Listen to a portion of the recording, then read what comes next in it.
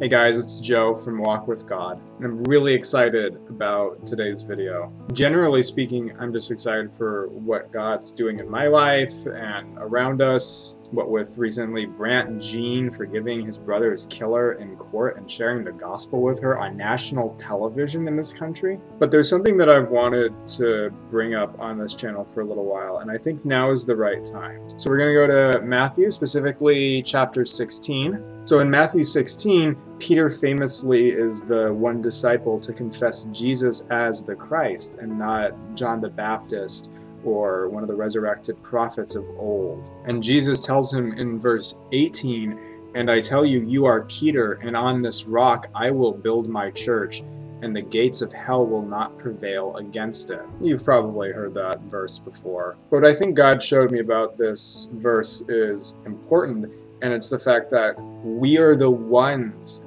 fighting against the gates of hell. Yes, we should absolutely be praying in the Spirit, doing everything that we do in the Spirit, not by our own power. But Jesus said the gates of hell, the gates being hell's defenses, they're going to fall before us. Guys, we are on offense, and we have already been told by Jesus that we will win. Isn't that just so encouraging? I mean, yeah, if you look around at the church today and the problems that we're having in the world, it looks bleak, I'm not gonna lie. But Jesus already told us that good is going to win. Good that only comes through the sacrifice of Jesus. If you want to be a member of the church and part of God's body, you have to repent and get born again. You have to have faith in the sacrifice of Jesus as being sufficient for your sins. That's how you get on the winning team. Don't get me wrong.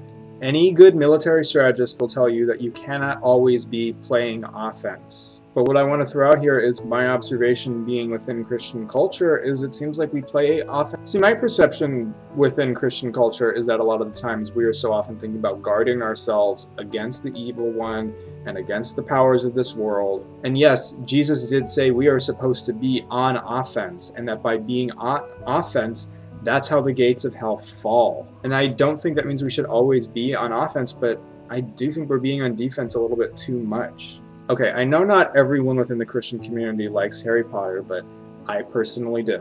And in the first book, where Dumbledore says that fear of the name of something increases fear of the thing itself, and he's getting at the idea of not giving the Harry Potter villain Voldemort too much power by fearing his name. I mean, we do something really similar when we're constantly on defense against the devil, because we're not remembering that the battle is won. The victor has been chosen, and it is us who are in Christ. You still have to pick up arms. In the section of Ephesians, I think it's chapter 5, where Paul is talking about the sword of the Spirit, the breastplate of truth, the helmet of salvation, and the sword that is the word of God.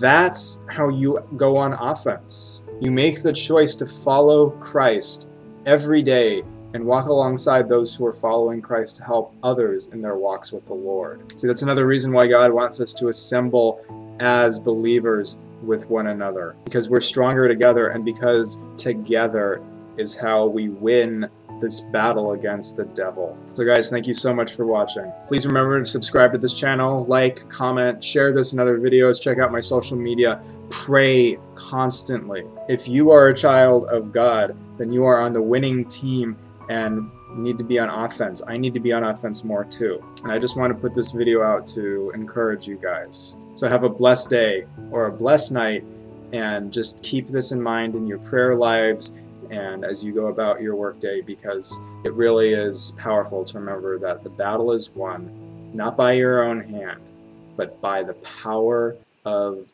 God.